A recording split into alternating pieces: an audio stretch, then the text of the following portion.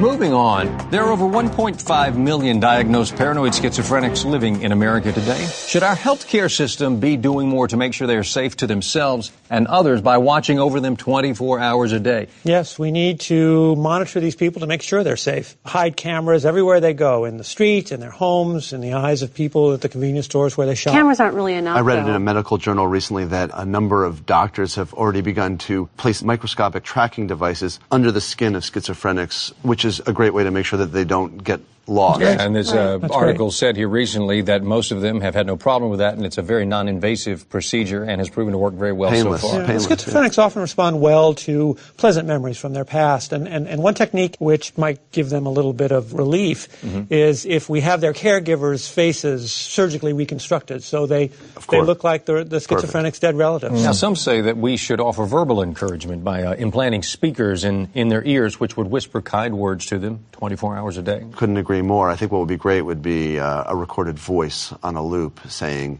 everyone around you wants to get you, in reference to help. Of course, we can't have just one voice. We need to have more than one voice because then they know it's a team effort. That's right. They feel supported by the community, and that's what we really should be going for. But we have to do more than just calm them. You know, we have to give them practical advice, too. If I tell them which bus drivers hate them, which manholes are covering up underground government prisons, which statues don't love them anymore, you know, that sort of thing. This kind of technology would be expensive. Some people have said to slip it into their minds subconsciously, perhaps through coded anagrams that, let's say, we would hide or encrypt into books. Definitely. They'll think that they're just reading, standard literature, but actually it will be encoded instructions from people who want to help them. In newspapers, or inside the tattoos of people on the street. Just the ingredients on a box of cereal, anything that they might read. And this is an area where I think that we could really get some help from the government.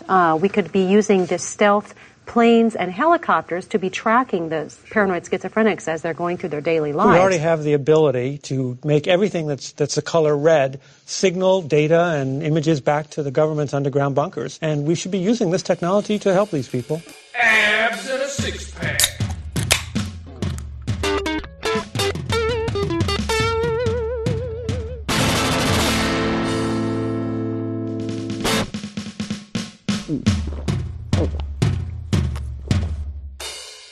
It's Abs in a Six-Pack for December 14th, 2022, here with Charlie Robinson of Macroaggressions, and this is a new live son of a bitch! Abs in a Six-Pack! Hello, Abs in a Six-Pack. Absolutely incredible. It's going down, ladies and gentlemen. Whoa! It's horrible! Oh my God! This is a new live son of a bitch. Please bury him somehow. Stop him. Don't look at him. It's horrible. Oh my God. Unbelievable. Come here. Come here. Come here. Ice cream and ice cream and ice cream cone. And ice cream. I have ice cream. I have cookies. I have candy, 5-year-old. And ice cream. Twist me up. Give me more twisting. Twist me up. Twist me up. Oh my God. Oh my gosh. Oh.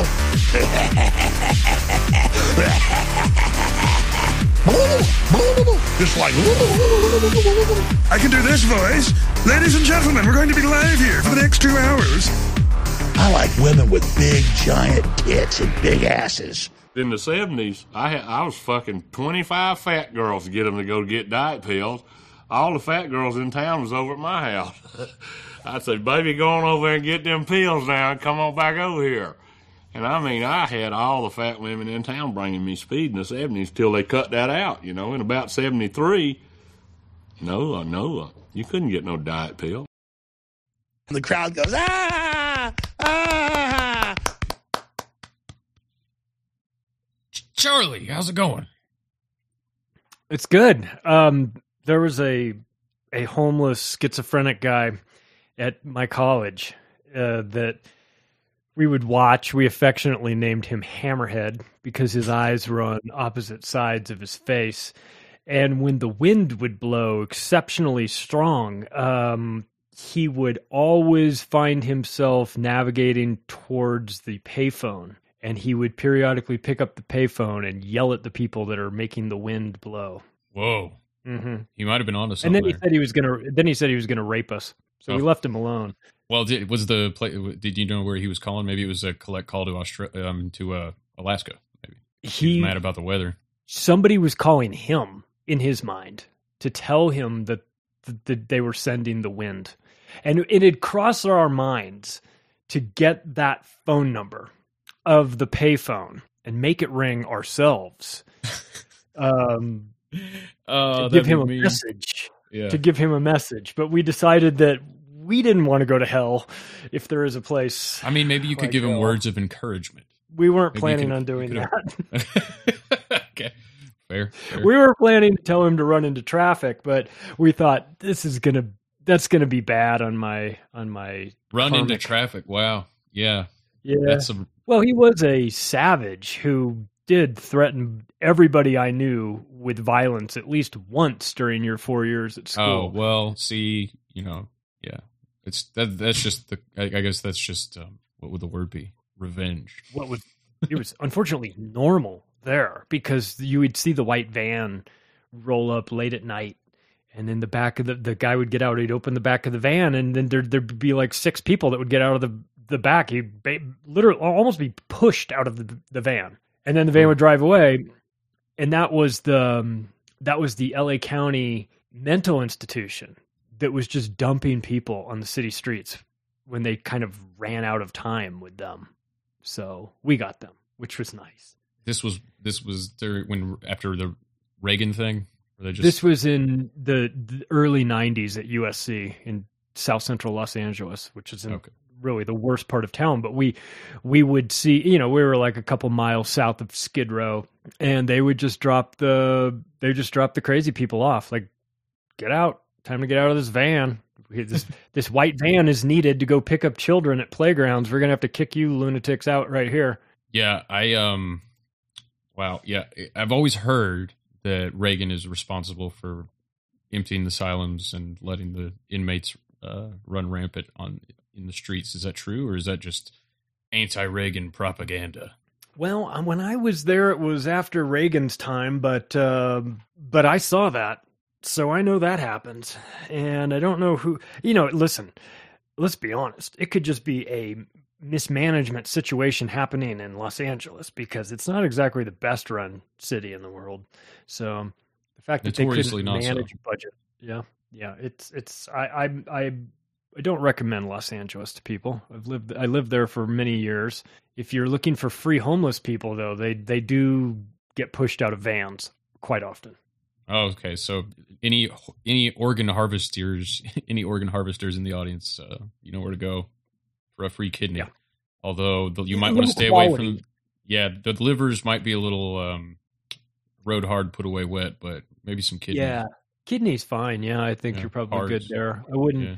You definitely don't want any of the whatever is fueling them to walk 74 miles a day at a fast pace. That might be worth researching, because they were always very fast. And there was one homeless guy that we sort of knew from.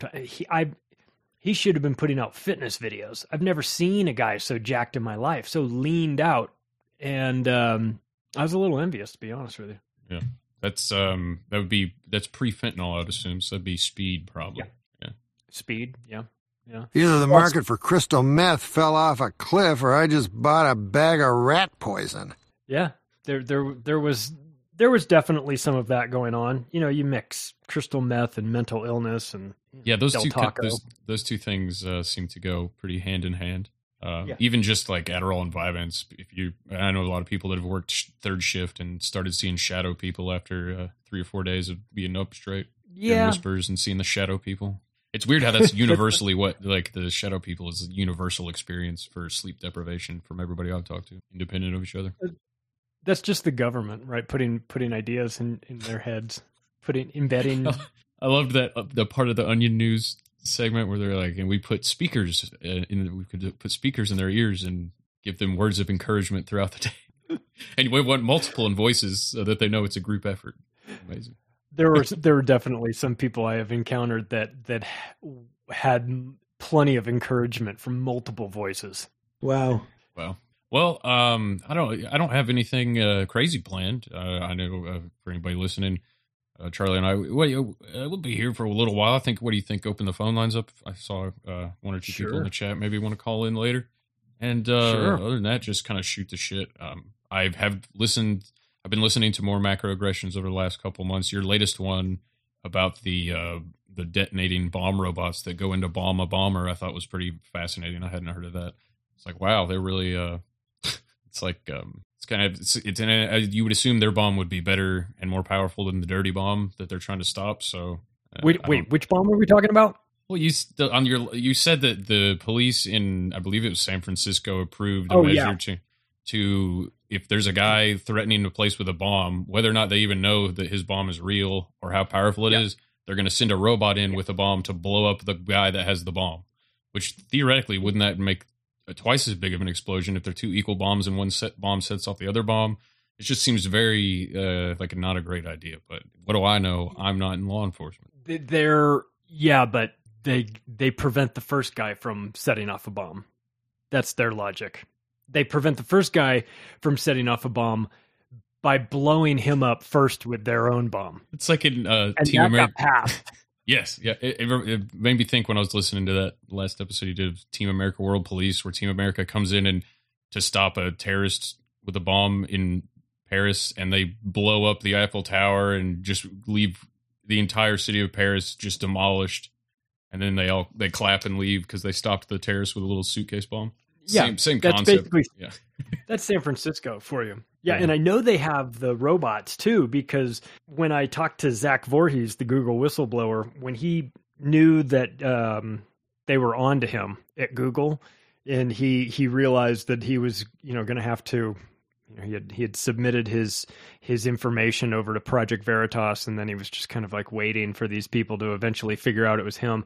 When they did figure out it was him, Google called the police and sent the police to his house saying that he was suicidal and he was locked in his apartment and he may have weapons and may have a bomb. So he's in his apartment wondering when they're going to figure out that he was the leaker, and he keeps hearing a helicopter going around, and he looks out of his window and there's a helicopter flying around the place, and then there's this banging on his door, and it's the SWAT team. It's a buzzing on his, I guess, on his whatever the communication is to get from the front door of his building to him. Right. And then after you hold down the button. Yeah. Got to time it right. And then after that, they sent the robot. So he's like, yeah, well, they did send a robot. So it's like, okay, well, in this particular case now, they would send a robot with a bomb to blow you up because they got a report that you might be suicidal. So they want to help you along on your quest. And of course, they take out the whole building at the same time because you have to. Yeah, if you're in an apartment, you got neighbors. It's like, well, good luck. I mean, fuck it. We've been doing that for over a decade in sandy areas. Why not just start having collateral damage here? Like Philadelphia in the 70s, 80s, where that guy was all holed up in his place, and they're like, "Fuck this! We'll just drop a bomb from a helicopter onto the whole." I didn't know about this. Wow. Oh yeah, they burned an entire neighborhood to the ground to try and get somebody in Philadelphia. Wow. Yeah, Philadelphia police are out of their minds, but nothing's new there, of course. Yeah. San Francisco's a mess. California's a mess. The politicians there are focused on ridiculous things at the expense of actual problems, like human waste all over the streets. But needles they don't and care poop. about that. Yeah. So. But you're in Colorado, so you don't really have to deal with that. Yeah. No. You can shit on the sidewalk here at your own peril because it's so cold you might get yourself frozen. So you don't want to do that. We don't have that sort of problem with the homeless. What do you think of your governor over there? Because I like that he was, from the get-go, as far as my understanding, against the Patriot Act and stuff. Yeah, he's a globalist, though. He's one of the richest people in Congress. Apparently, he owns a ton of building or a ton of companies. And can you be in Congress and be a governor simultaneously? Or whatever he was, governor, I guess I should say. He was I think he just got reelected because I saw him on Bill Maher right after the election, I think, recently. And I don't know, I liked a lot of what he was saying there, but yeah, yeah, I mean, I guess, I don't know, like I saw even like comparatively to, even if you have anti-globalist talking points, doesn't mean you're not a globalist. Tulsi Gabbard recently was talking to Dr. Drew and did an explanation of why she was on the World Economic Forum Young Global Leaders website. Did you see that? I heard about it, but I didn't actually get a chance to see it. What was her explanation for being on their website?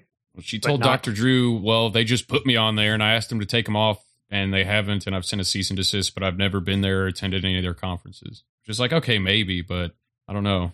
That could just be a cover story. Weird. That's weird to me that they would just randomly pick her and put her on the website if she had no connection to them at all. Yeah, I mean, does that mean that's what they did with like Trudeau and Dan Crenshaw and all these other people? Like, because I find it hard to believe that if she's telling the truth, she'd be the only one that they randomly put on there. I don't know. Well, it's like a 5-year program. The Young Global Leaders, it's like you would know if you'd gone through it because it takes a while. It's not just like a weekend seminar. It's a real thing. Oh, well, yeah.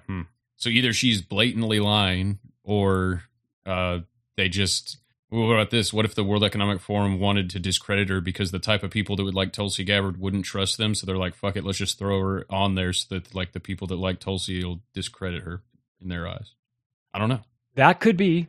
That's maybe a possibility. I mean, that's some forward thinking there, but it's given Tulsi the benefit of the doubt to an extreme, theory, but it is. And look, I liked her, but there's some problems with that World Economic Forum is part of it, and the fact that she's part of a faction of the military that's involved in psychological operations. That's not good either. So, what kind? And so good kind? I would say. I mean, she's in the psychological operations component that had, what's his name from the Presidio, the dude with the eyebrows. I'm talking about Michael Aquino. Oh, let me do a quick goog on this guy. Oh, wait, just do his eyebrows. The Satanist. How do you spell Aquino? Aquino, I think. Okay. All right. Let's see. Go to images. Oh, this guy. Oh, yeah. Now, that guy was weird. I forgot about this guy. That's a stylized choice to stylize your eyebrows like that. That's like a real commitment. That's like Thanos' Hands of Fate level. Yeah, that's weird. Now, what was his deal again? He was a Satanist, running like a high-level Satanist in the U.S. military that was open about it, and they never did anything to him. Huh. Yeah. Well, there's a talk with him about UFOs and aliens. He seems nice. He seems like he'd be friends with the Podestas or something, if I had to guess, just looking at him. Oh, I guarantee it. Yeah. I guarantee it, yeah. Well, what else you been getting into, man? Other than being in one of the greatest states in the country? Oh, I've just been talking to... I just interviewed Rich Willett over from Iconic. Talked to him. That'll be coming out pretty soon. I talked to Richie Allen over in the UK. Talking about all the stuff they're going through, these 15-minute communities. Have you seen that, where they're trying to block off portions of towns and say, well, you'll only be able to go through this part of town. 100 times a year you'll get a pass for it. And climate quadrants, right? Calling all Jan Michael Vincents. One person will get that reference. What would Jan Michael Vincent do? I'll tell you what he'd do. He'd have a cocktail. That's what he'd do. When there's 12 quadrants, but only 8 Jan Michael Vincents, there's not enough time to get to all the quadrants. Yeah. That's wild. And I mean, everybody, you remember 2 years ago when they were saying, they're going to start the conspiracy theorists were saying, they're going to start doing climate lockdowns. This is just a test for climate lockdowns. And every single pro-COVID lockdown person, pro-vax mask shill was like, that's crazy. That would never happen. And I guarantee you they're going to do the same thing they did with every other thing throughout these last several years, where it's like, once it starts happening, it's like, well, I never said that wouldn't happen. And it's a good thing it's happening. Yeah. Well, Richie Allen and I were talking. He said that he met a guy years ago who told him he was sitting in on these like city council planning meetings in the UK, in the city where he lived, and that they were talking about having barriers that sort of came up out of the ground in front of streets, like at the beginning of a long major street. There'd just be this, not, a barrier that literally like push a button and these pillars come up from underground and basically prevent you from driving down the street. Now, he heard this like years ago. He's telling Richie about this, and he goes, I'll be damned if, Richie's like, I'll be damned if I didn't see something where they were talking about doing that. They were talking about doing that to a street in the area, someplace where he lives. And he's like, I thought back to what that guy was telling me. I thought that guy was crazy years ago mentioning it. And here now I'm reading it myself. So we were talking about that as far as climate lockdowns and all the stuff that they're going to do for that. So yeah, that's part of it. Like literally preventing you from driving down a street. And they think and that's going to what? Save the planet? Piss everybody off? Just, show that they have power? Like, what's it going to do? Yeah, it's, I don't see how anybody could rationalize it, like an everyday citizen could rationalize putting up with that or being like, yeah, this is fine. But then again, I guess the collective we have put up with so much that, like, what's another 5 steps forward in the march towards tyranny, really? Yeah. I don't know, are you pretty black-pilled at this point? On some things, yeah. On some things. I mean, I try to stay. I try to keep my sense of humor about that's the with all this, because everything's so crazy. You have to laugh. If you can't laugh at it, then you're gonna make yourself insane. But I do think that there are some things that I'm. It seems like they're kind of coming at us from all angles. I'm not looking forward to the central bank digital currencies. I'm not looking forward to social credit systems. I'm not looking down to the push for climate lockdowns. All of that stuff sounds like it's going to hit us from every side. So I'm very much concerned about that. And I'm not saying that it's pointless to fight against that. We most definitely should fight against it. But it just seems it's like, if all we're doing is having to fight these maniacs just to kind of retain normalcy, it just seems like we're just going to be exhausted at the end. I mean, we'll still fight them, but it's frustrating that we even have to do it. If these guys would just get out of the way, I mean, life's tough enough without them intentionally making it harder for us. And so, that's, it's frustrating that we have to devote so much of our emotional energy or, to pushing back just to try and, claw back some of the gains that we had. I mean, we lost a lot during COVID. We lost our freedoms. We lost sanity. We lost family members, both physically to it, who died from mostly from the vaccines. We lost a lot of people as friends that, well, I mean, I guess we could say we lost them to the vaccines as well. They drank the Kool-Aid and bought into all that stuff, and they're now on that team. So we've lost a lot. We've been, it's been a tremendous cost to us. And all we want, all I want is I just want to be normal, And I don't even know what that is anymore because normal has changed. And so that's kind of where we are. The new normal. Yeah, the new normal. I'm on the same page as you with most of that. And I do feel like, the classic, for every action, there's an equal and opposite counter reaction. That seems like the amount of people woken up in the last couple of years. That's really, and Tim Dillon talked about that, where people realized they were being lied to and jumped straight into QAnon. They went from being completely asleep straight into QAnon territory. That happened to a lot of people. And hopefully that's kind of counterbalanced, but people are definitely not buying the bullshit as much as they used to. Which is good, but the cost of that was just the major clampdown we had in the last 3-4 years. There are some people that I was friends with before this that I have nothing in common with them anymore. They might as well live on another planet to me. The way they see the world is it's just exactly the way the media tells them to see the world. And I want to shake them and just say, you're a smart person. I've known you for a very long time. Why are you so dumb when it comes to this? Why can't you see this? Why can't you allow yourself to understand? Is it because you're afraid that you've been had and that you don't want to admit that? Because that, get over that.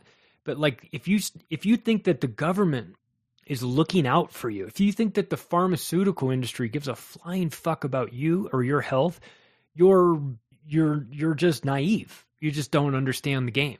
And you do not know what you are talking about, quite frankly. And if you think that guy is your savior, talk to somebody that went through AIDS in the 80s. See what they think about Anthony Fauci. See what they think about that guy. Yeah. Wow. Have you? If you probably haven't, I just haven't caught him, at least not in a long time. But have you done like debates with people? Like, no, not really. I should. I had a debate. It was 1 versus 4. I was on this like skeptic atheist podcast, and it was 2020, I think, and we were, maybe it was like right at probably the end of 2020, early 2021, maybe a little earlier, something like that. And it was all 4 of them were Fauci fanboys, dude. It was wild. And I was just like trying to, I was like, I didn't do as good as I could have, but that was like the closest I've come to a public debate. So yeah, I was curious if you debated people on something like 9/11 or something that's your real bread and butter. I've not gotten into a debate with someone, but I'll tell you what, if I did, the rules of the debate would be you're not allowed to just get up and leave midway through me pummeling you. You have to sit there and take it. I've had a lot of people that that want to try and explain to me why the vaccines are safe and effective, and those people, like I could debate them, but what am I going to, am I going to change their mind? Am I going to, the only thing I will do is probably make them look stupid, which will make them angry and double down. But I prefer to, I guess if someone wanted to debate, depending on the topic, if someone wanted to debate me, I probably could do it. I've had people, I did have a guy send me messages saying that he wanted to sit me down and explain to me what Zionism was. and I was like, oh, like what, like Kanye? The thing, I was like, not interested. And then I got another message from the same guy going, really want to have the talk with you about it. I really, the great JQ. The JQ. Don't avoid me. Yeah. And I was like, thinking to myself, first of all, I don't even know you. You're reaching out to me, and second of all, you're gonna lecture me about Zionism. You're gonna give me the talk. Oh, this ought to be good. This ought to be. You're Jewish, right? Jews rock! I love Jews. Just got to throw that bumper in every now and again, just to make sure we don't get. Yeah, you got to. Yeah. And so every now and then I'll get one of those where the person's like, let me sit you down and explain to you how it all works. So with this stuff, let me tell you where you're wrong and all this stuff. It's like, okay, well, listen, I'm sure I'm wrong about some stuff, of course. But I have researched and written and researched more and written more, and I have been around this information for a while, and much like you're like, you get the more you see it, the better off you get at recognizing bullshit when you see it right away. And so I'm now at a point where I can like watch the mainstream media, and it's like watching a different show. I'll be like, that's a lie, this is a setup. So when somebody wants to come in and debate me and talk about all this stuff, like, that's fine. But are we working off of the same source material here? Because I know stuff that you're going to say, well, that's not true. And it is true. It's just not on your nightly news. And so therefore you're going to assume that it's not true because you didn't hear Anderson Cooper tell you about it. But so again, it's like, what I instead, I'd rather kind of focus my energy on reaching out or reaching the people that have legitimate questions, that are really sort of interested in this stuff and want to know more about it, how it works, and don't want to argue with me. I can argue with people. I'm not afraid to argue with people. I've done it plenty of times, but it's just exhausting. It's like, and nobody changes. Mike talks about this, I think, when Joe goes on his great political exploits. Mike will be like, well, you can't change any. We've reached the point where this lines have been drawn, and the only people's, like, everybody's already clearly made up their mind, and there's a small fraction of the population that just doesn't pay attention to current events, politics, or anything. And those are maybe the people you could reach, but they don't care, and honestly, they're probably better off. Yeah. So yeah, it's like you can't even like nobody's no debate. I've never seen two people have a debate and then one person comes out going, you know what, maybe you were right about that. Never. Yeah, the debate is for the audience. The debate is for the audience to sort of pick like a team and cheer for that team and go, oh yeah, you got your ass kicked by that guy. You know, changing minds probably not going to happen. I mean, I've tried it. I've tried to do it the nice way. I've tried to do it the scary way. I've tried to do it the funny way. If you don't want to know what's going on out there, you will come up with a million reasons to not know. You will believe the mainstream. You will not ever figure out the game. You will willingly walk yourself into the boxcars to be resettled in the East, and you'll thank everybody for putting you on the free train. You know, you will be the last person to figure it out. So with that, I feel like that person is like, you know how they say that people that are drowning are really dangerous to try and help because they'll pull you under too. You know, look, if you went swimming in the ocean with your jeans and a sweatshirt and boots on and you're drowning, I'm not coming to save you. You know what I mean? You should have made better decisions ahead of time and then you wouldn't be in that position. What are you going to do? You're just going to pull me under with you. So like if you are in your bathing suit out in the ocean and you got hit by a big wave and you need a little help, I'd be more than happy to jump out there and do what I can to try and help you. But if you're just really dumb and make bad decisions and don't think things through and then expect me to come and explain it all to you, like, I'm sorry, you're going to have to do the work yourself. Like I'm not going to, read my books, read somebody else's books, read everybody's books, but don't come in here and then want to debate me and tell me how wrong I am when you don't know anything. And that, unfortunately, is the person that wants to debate you, is the person that knows the least, but has the biggest mouth. They want to yell at you and shout. And it's like, I can do that for sure. But, that just is like, it's just too much. It's draining and it's counterproductive. Yeah, it's non-productive.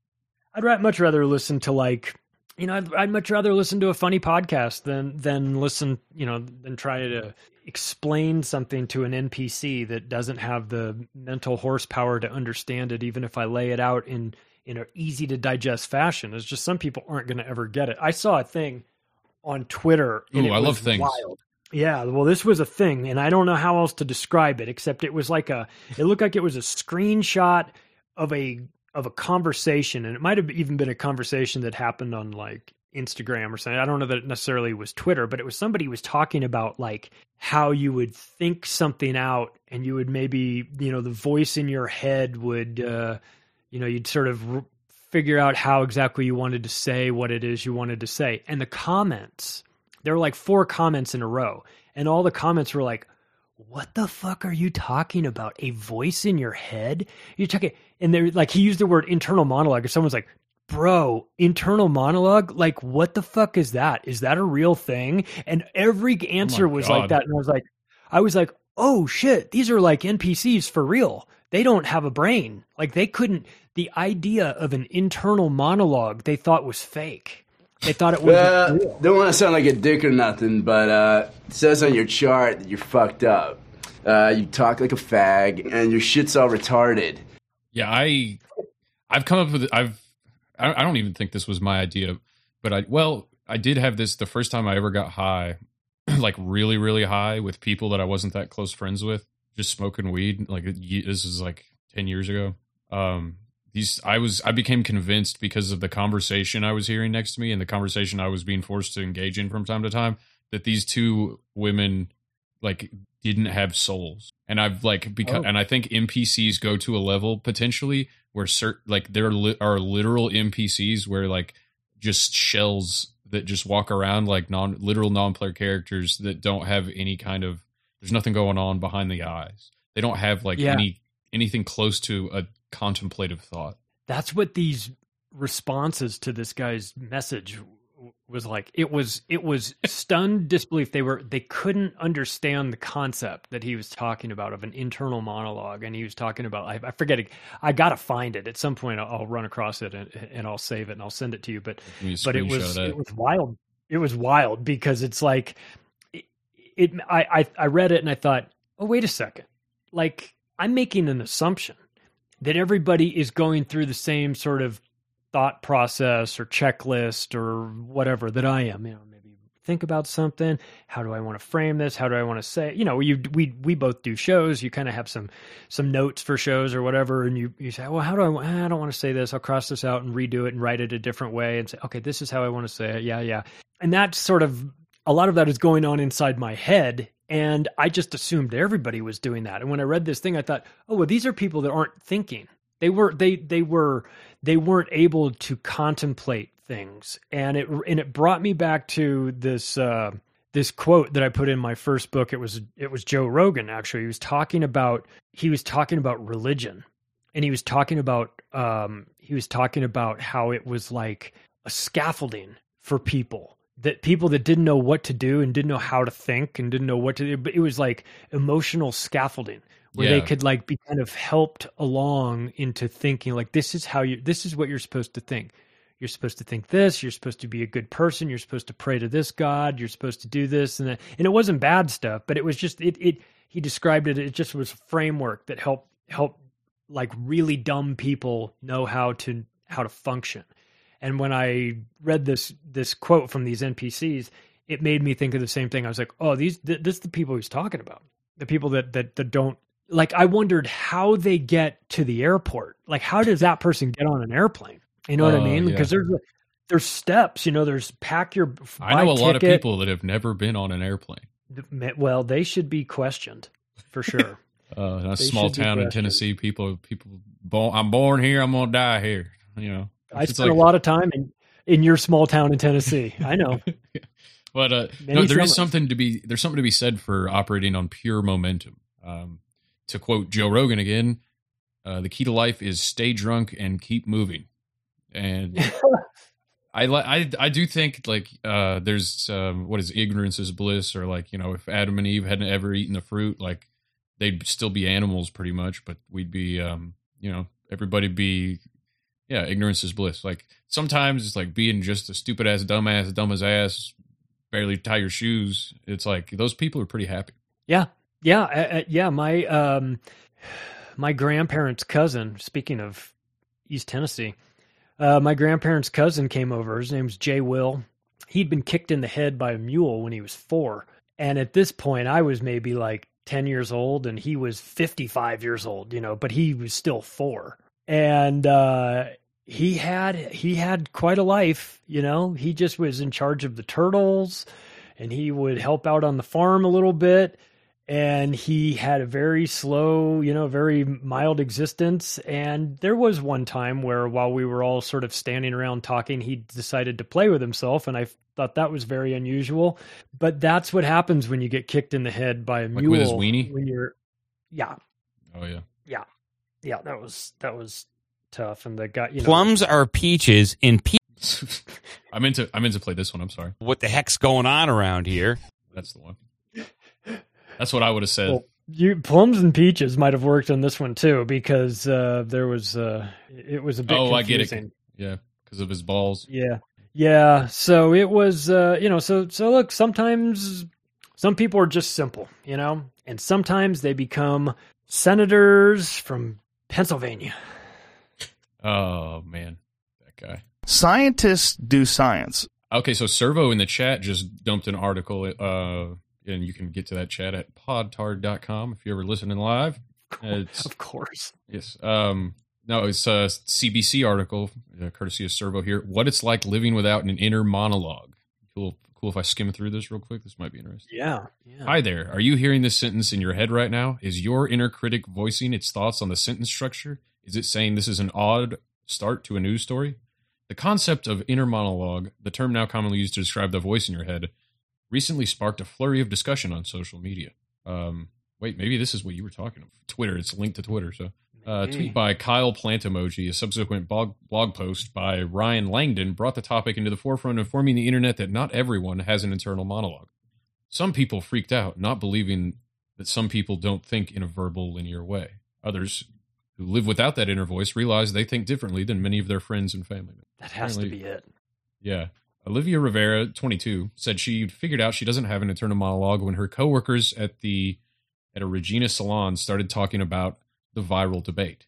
She said that until then, she didn't know that some people actually had a voice in their head that sounds like their own voice. Now, is the confusion here that some people literally hear it like you're hearing me in your headphones? Because I don't have that. No, I think the confusion is that it's thoughts that they don't have. They don't have deep thoughts. I don't know. But this says some people actually have a voice in their head that sounds like their own voice. I think it might be that you can imagine what it would be like for you to say these words. Am I going to say these words? Oh, these would sound kind of weird. Maybe, I don't know. Kind of like how you could imagine balling your hand into a fist instead of doing it. Yeah, exactly.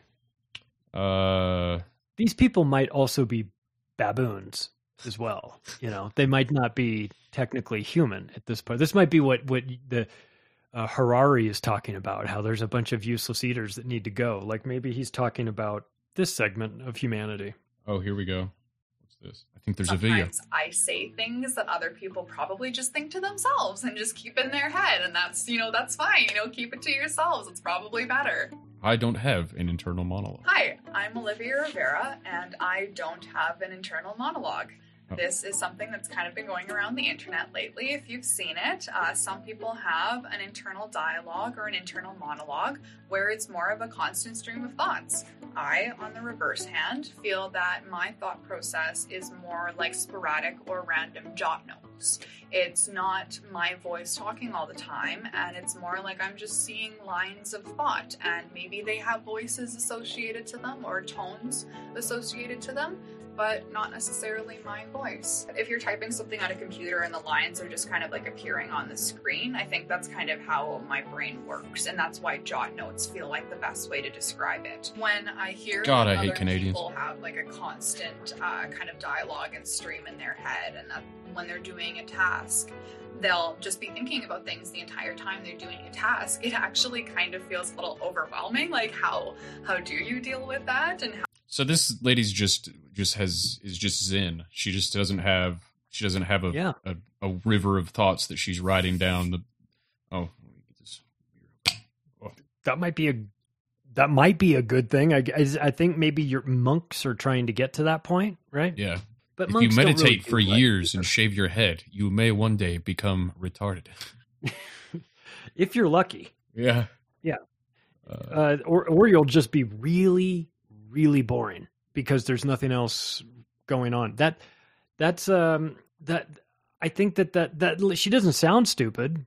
No, I just don't like her because she pronounces words weird because she's from Canada. I don't know. They got a scientist on here. Russell Holbert, his psychology professor at the University of Nevada, has been studying what he calls the inner experience for more than 40 years. It's the most interesting topic on the planet, he says. And they put that in quotes. Doubt that. Yeah. I don't know. The pros and cons of inner monologues. Yeah. I don't know. I'll put this in the show notes if you mark that. Yeah. But that's interesting. Yeah.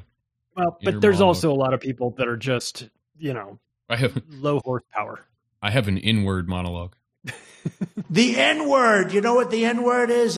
Keep that as an inner part. Your inward inner monologue. You drinking on anything tonight? If you don't want your bank account to get taken down. Oh, what was the question? Oh, I was wondering if you're drinking on anything tonight. I'm having a Modelo Negro, speaking of the inward monologue. But I'm not. Modelo Negro. Okay. Well, I'm going to keep drinking this. I went to Drinking beer!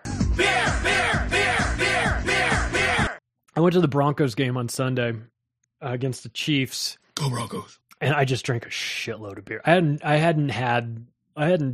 Well, I shouldn't say a shitload of beer. I drank 3 of those. Those they give you now like the doubles. They're like 24-ounce cans. Oh yeah. They're just the big ones, like tall boys. Yeah, and I had 3 of those during the game, and I felt pretty good. Nice. Felt pretty good, but the game was bad.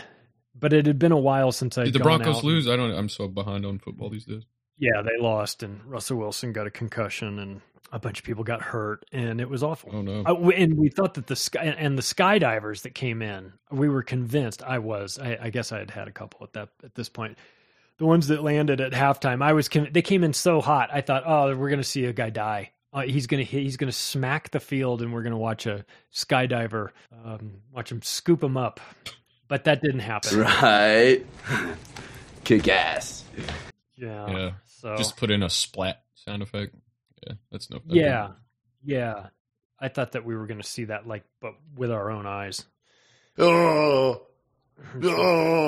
Well, what do you think? Should I open the phone lines? I don't know. We got a couple people that seem really interested. Let's talk to some people. Caller, do you have an inner monologue? Go ahead. Yeah. Tell us about your inner monologue, but keep it to yourself. All right, those phone lines are open. It's 865-465-6271, 865-465-6271. Give us a ring-a-ding. So what have you been thinking about? What have you been thinking? I've been listening and watching a lot of Nick Fuentes. What do you think about that guy? I'm not really familiar with his stuff, but I know that the internet told me he's a white nationalist, and the internet's never wrong. So he kind of is more of a Christian nationalist, but yeah. Oh, a Christian nationalist. Not a big fan of the Hebrews, that guy. Yeah. Okay. But he does like, I don't know if he influenced Kanye or Kanye has influenced him, because he said stuff in the last couple of weeks that were way more quote unquote anti-Semitic than I've ever heard him say before. I think Ye has kind of maybe given him the, in his mind, the freedom to be a little more straightforward with how he feels. I guess because it worked out so well for Kanye. Yeah. I mean, kinda, yeah. He's brought. I'll tell you what. What's been funny about it has been that they he was the talk of the town was Kanye's anti-Semitic. He's talking about all this stuff, and the things he was saying was, if you get on the wrong side, they'll take your bank accounts and cancel your careers and destroy all this stuff. Everything that you've got, they'll destroy your livelihood, and then his livelihood was destroyed in exactly the way he said it would be. Go ahead and take that. Yeah, he kind of he kind of did just prove, or the Jews kind of proved him right. Hello. That's right. Hello. Hello. Good morning. You're on the air. Oh. Hello. Hello. Hello.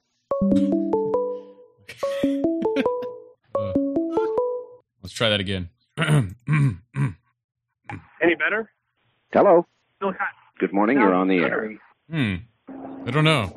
You sound fine.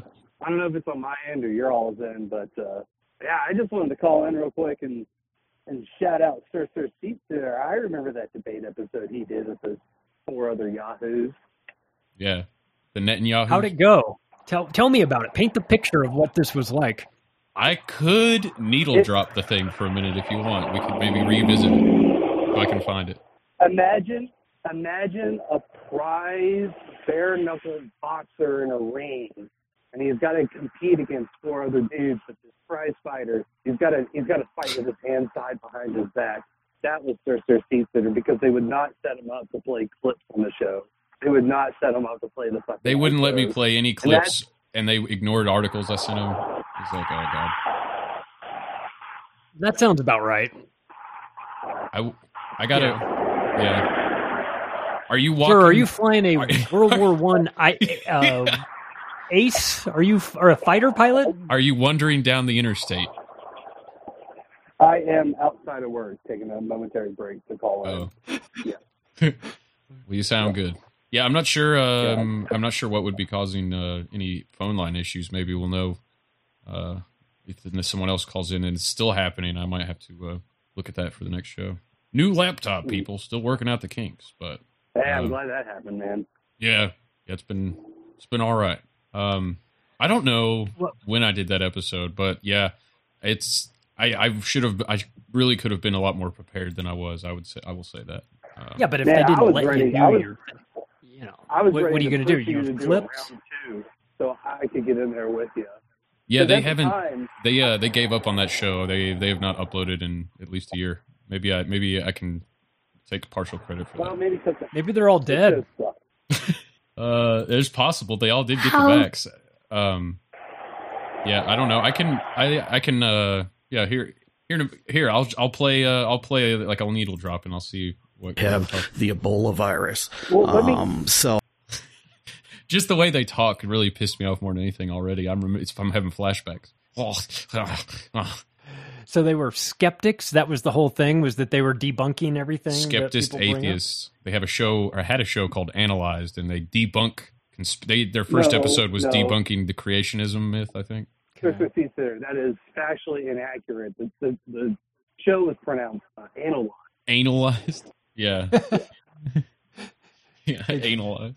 I think I might have made that joke to their faces. I might not. I could have been I was probably a little bit more of a dick than I should have been, but... Was that your inner monologue? Yeah. Or was it actually happening? I didn't bring out the N-word monologue that day. Oh, they told me before the show that if I said the word retard or anything, any disparaging words, that they would end the show right there. Oh my God, I would have started it off with a barrage of retards. Hey, yeah, retards. What are we talking about? It's like, we've heard enough of your show, and if you talk if you say anything disparaging, like F-slur or retard, or they said the R word, or anything disparaging, or sexist or anything, then we'll end the show right there. I was like, well, fuck, that's half my act. Yeah. I think, yeah. Oh, Lordy. Let's hear you're not allowed to call them retarded, is what you're saying. I just want to get their show boostable so I can start sending them in Instagram that call them retarded. I really want that right now. Yeah, but they haven't. I will send. They haven't made an episode Doesn't matter. They can go back. They can get that whole catalog of theirs, all 3 episodes, boostable. I will send you Bitcoin if you let me call you retarded. Yeah, but you'll never. Let's see. The last upload was July 23rd, 2021. Oh wow. They definitely took the shots, and they're all incapacitated. Yeah, I think they had about 7 episodes after I was on their show. You broke them. Yeah. Their last episode was episode 32, July 23rd. Yeah, yeah. They started a new show because I won them over. Yeah. Caller, you got anything else for us? No. I think that was it. Looking forward to having Charlie on at the end of January. That's going to be a lot of fun. Charlie's coming on Behind the Schemes? Is that what I'm hearing? Yeah. Yeah. Boobs. What did we say, January 23rd? January 23rd. Breaking news. Breaking goddamn news right now. Charlie Roberts will be on Behind the Schemes the 23rd of January. Yep. That is true. See you later, inoculator. I'm stoked. My daughter, who's 11. Love you, boobs. My daughter's see Booberry. We'll see you.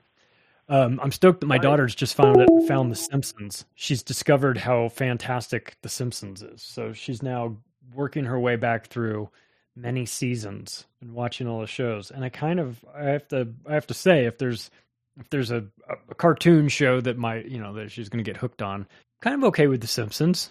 It's no South Park, but it's pretty good. At least the old stuff. We got to work her into it, but she has been to Casa Bonita on her birthday, so she's sort of half South Park. Yeah, it's the first time you were on. I think we went in depth about Casa Bonita. Yeah, that's had a whole segment. Well, they're fixing it. They bought it. Yeah, Trey and Matt. Yep. Yeah, they said it's been like a complete money hole, but they're still going through with it. Yeah, I'm sure it is. The dinners there were.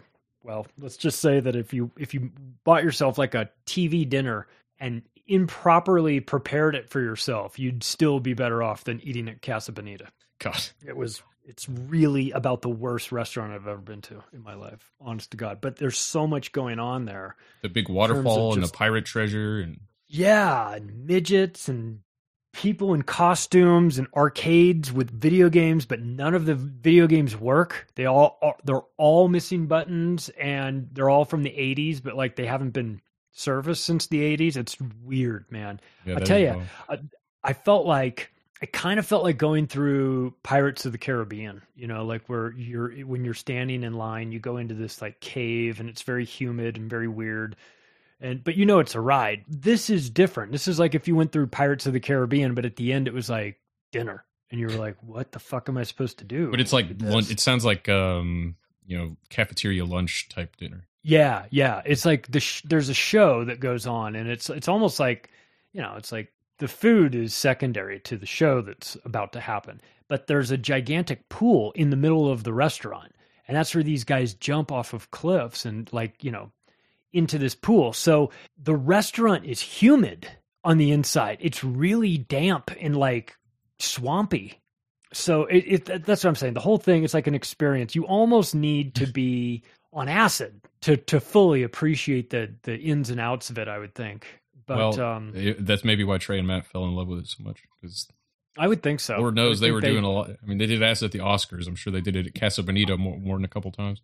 I'm telling you, that was one of the greatest things. That was great. And then when my business partners, I work in real estate, my business partners were doing a home renovation show on HGTV, and the one, the husband is a former MMA fighter.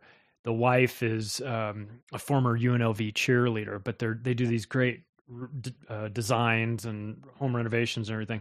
And we were doing, I think season 3 of our show was coming out, and I saw something online, and I was like, oh my God. I sent it over to them, to my partners, and I was like, you have to see this. You just have to see this. And it was a clip from I forget what it was, maybe season 23, the episode 1. It was the first episode of the new season of South Park. And in this episode, they spoofed my partners and made them into characters on the show. And one was like, I'm a MMA fighter who renovates houses in my free time. And it's like, and I was I think I remember oh my God. Episode. And I sent it over to them, and they were like, this is we fucking made it. This is the greatest thing ever. When you get spoofed by the South Park guys, you've made it. And I sent it over to them, not knowing if they were going to have a sense of humor about it. And they thought it was the greatest thing ever. So that's awesome. Maybe one day. I'm surprised South Park hasn't. I don't know. They had Trump in there forever, but they haven't spoofed Biden. They haven't spoofed Alex Jones. Oh yeah, it seems like that should be coming. Yeah, Rick and Morty spoofed Joe Rogan on a recent episode. That was pretty interesting. Who did? Rick and Morty. South Park. Oh, okay. Yeah. Yep. What are you working on these days? What are you looking at? You see this Biden? Speaking of Biden, you see that little fella that steals the luggage? Yeah. The what is he, she, it again? He's non-binary. Gollum. He's a pup handler. He looks like Schmeagol a little bit. Oh boy! Well, they just released his booking photo from Las Vegas because he was arrested there. Police just released the booking photo of him stealing people's luggage. Yeah, stealing it in multiple airports. He's done this. This is now he's a serial luggage stealer, women's clothing stealer. Very strange. Very strange when he's not pup handling. But yeah, as far as what I've been doing, just finally cranking the podcast back into full gear. So doing 2 shows today, 2 shows next Wednesday. Did a show Sunday. Getting it going. Probably gonna have to bring back Battle of the Douchebags by popular demand. At least for a little bit. Yes. Which I have to say, you kind of got robbed when you were on. But you never know. It's all but I can't. I feel like there's plenty of douchebags to go around. Right. And, I got robbed. I've been robbed several times, but I have the unfair advantage of having more chances because I do it every show. So it's like, you're gonna win. Yeah. Gonna win some of them. But Steven Seagal was such a good pick, though. We might have to bring him back in a redemption round. We were talking about doing a redemption round. So, but yeah, tonight, best of the G's. We're going through the best letter G. We're going through all the consonants. We're on G now for tonight's show with Carolyn Blaney of Hogstore. So who's in it? So the best of the G's. Oh, it's just words that start with G. I'm probably going to be talking about gargoyles tonight. I think I'm going to be talking about. Well, I don't want to give it all away. You could talk about gender. Yeah. Actually, I didn't think of that, but maybe gender's a good one. I know we've gone way. I'm cake gender this week. Cake gender? Yep. Oh, good. That's a thing. I'm squid gender. There you go. Well, I wonder what this little fella's. I'm looking at his picture right now. This pup handler. Boy, it really looks like if you put Gollum in a dress and put lipstick on him. A couple of pictures I've seen. His dance card's going to be filled in the Clark County Detention Center. I'll tell you that much. fellas are going to be welcoming this party. I didn't even think about that, but you're right. He's going to have a warm welcoming. Maybe he can identify as a woman, get in the woman's prison. He identifies as a dog. Maybe they'll put him in a kennel. Anyway, I was going to say, I know we're way past it now, but I still have this pulled up if you want 2 or 3 different needle drops. I haven't heard this in. Yeah. I haven't heard this since I did it in January 2021. So let's see what we were talking about. How much of this is just good preparation for a real probability versus some? Oh, I think we're talking about Event 201, and they're like, well, they have to do that stuff to try to prevent the pandemic, I think.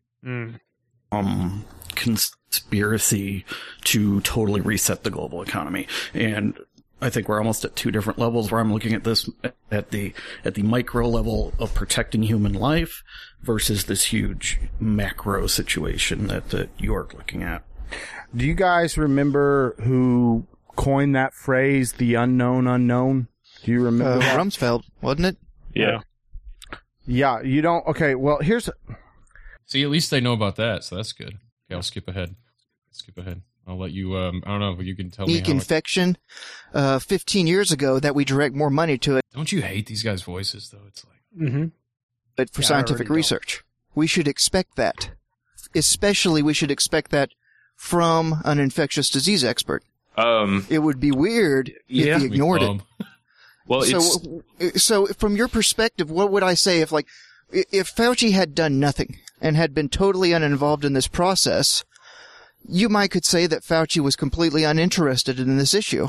Like, I feel like it's almost win-lose. Like, either Fauci, who is an infectious disease expert, is going to be invested in infectious disease, or he's not. But since we have a history of infectious disease uniquely appearing... I can't listen to any more of this. The problem is that he's actually invested in it. He's actually invested. Financially invested. He's not just interestedly invested in it. It's not like it's his hobby. He's financially invested. He gets a piece of the royalties of the vaccines. He's not just making $500,000 from the government, as the highest paid government employee. That's already absurd. He's making millions of dollars a year off of the royalties of these vaccines. So it would actually be better if he was doing nothing, because he has a huge conflict of interest. You know what I mean? Yep. But whatever. He can run, but nobody escapes the needle. Yeah, well, first of all, this is 2 years old, that recording did. I would hazard to guess that if I went back through it, a lot of what they were saying did not age well. I remember them saying that the Pfizer and Moderna vaccines went through all the proper testing. This was January 24, so I called them out on that at the time. But they were also saying, I don't know. Like I said, I don't remember all of it, but I would hazard to guess that a lot of what they're saying did not age well, and maybe that's why they ended their show. I don't know. What do you think the chances are that they stand with Ukraine? Oh, 100%, 1,000%. 1,000%. Hey, when you did Battle of the speaking of standing with Ukraine and Battle of the Douchebags, how did Malcolm Nance do? Didn't somebody take him and run him as as their horse? Adam from Deborah Gets Red Pilled had Malcolm Nance, and I either got eliminated in the first or second round. The competition was pretty stiff on that one. Howard Stern made it almost to the end, but Kathy Hochul ended up winning. Horseface killer? Yeah. Stern versus Hochul.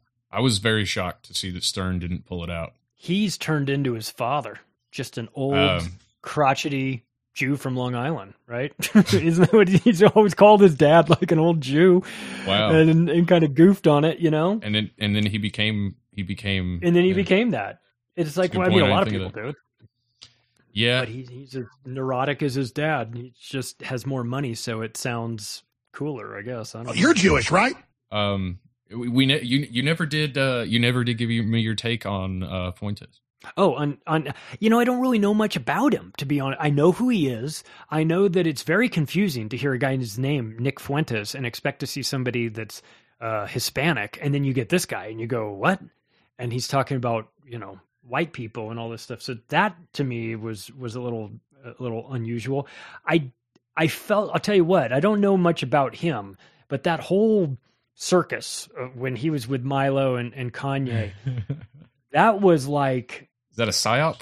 That, I'll tell you what it just felt like. It felt like Milo setting up Trump to make him look bad by dragging Nick Fuentes, who he knows has a really bad reputation. Whether it's warranted or not, I don't know. I mean, I hear nothing but bad things about him, but that doesn't... The worst thing I've heard about Nick is that I've seen clips of is him making suggestions that the Holocaust might have been exaggerated. That's the worst thing I've heard him say. Oh, okay. Well, if that's the worst thing that he said, I mean, for some people, that's like a death penalty. Well, and he said, I think his comparison is if Cookie Monster wants to bake 6 million cookies, but he only has, 2 years to do it and only 3 ovens. Yeah. How is he going to get it? Something like that. There's some kind of math. I did hear that. Yeah. That'll make people mad. That's the closest I've heard to anything that I would consider offensive, because he usually clarifies everything he says. And he's only 24 years old. He's very well spoken and educated. But he's a great debater. But the right has completely, I guess because the right's generally pro-Israel, so the right has just pushed him as far away into the offskirts of he's pretty much disowned and disinvited by everybody on the right. I was surprised even Milo was associating with him. That's funny. Well, it seemed to me like Milo had this vendetta, this pledge to get back at Trump, for what he had done to him.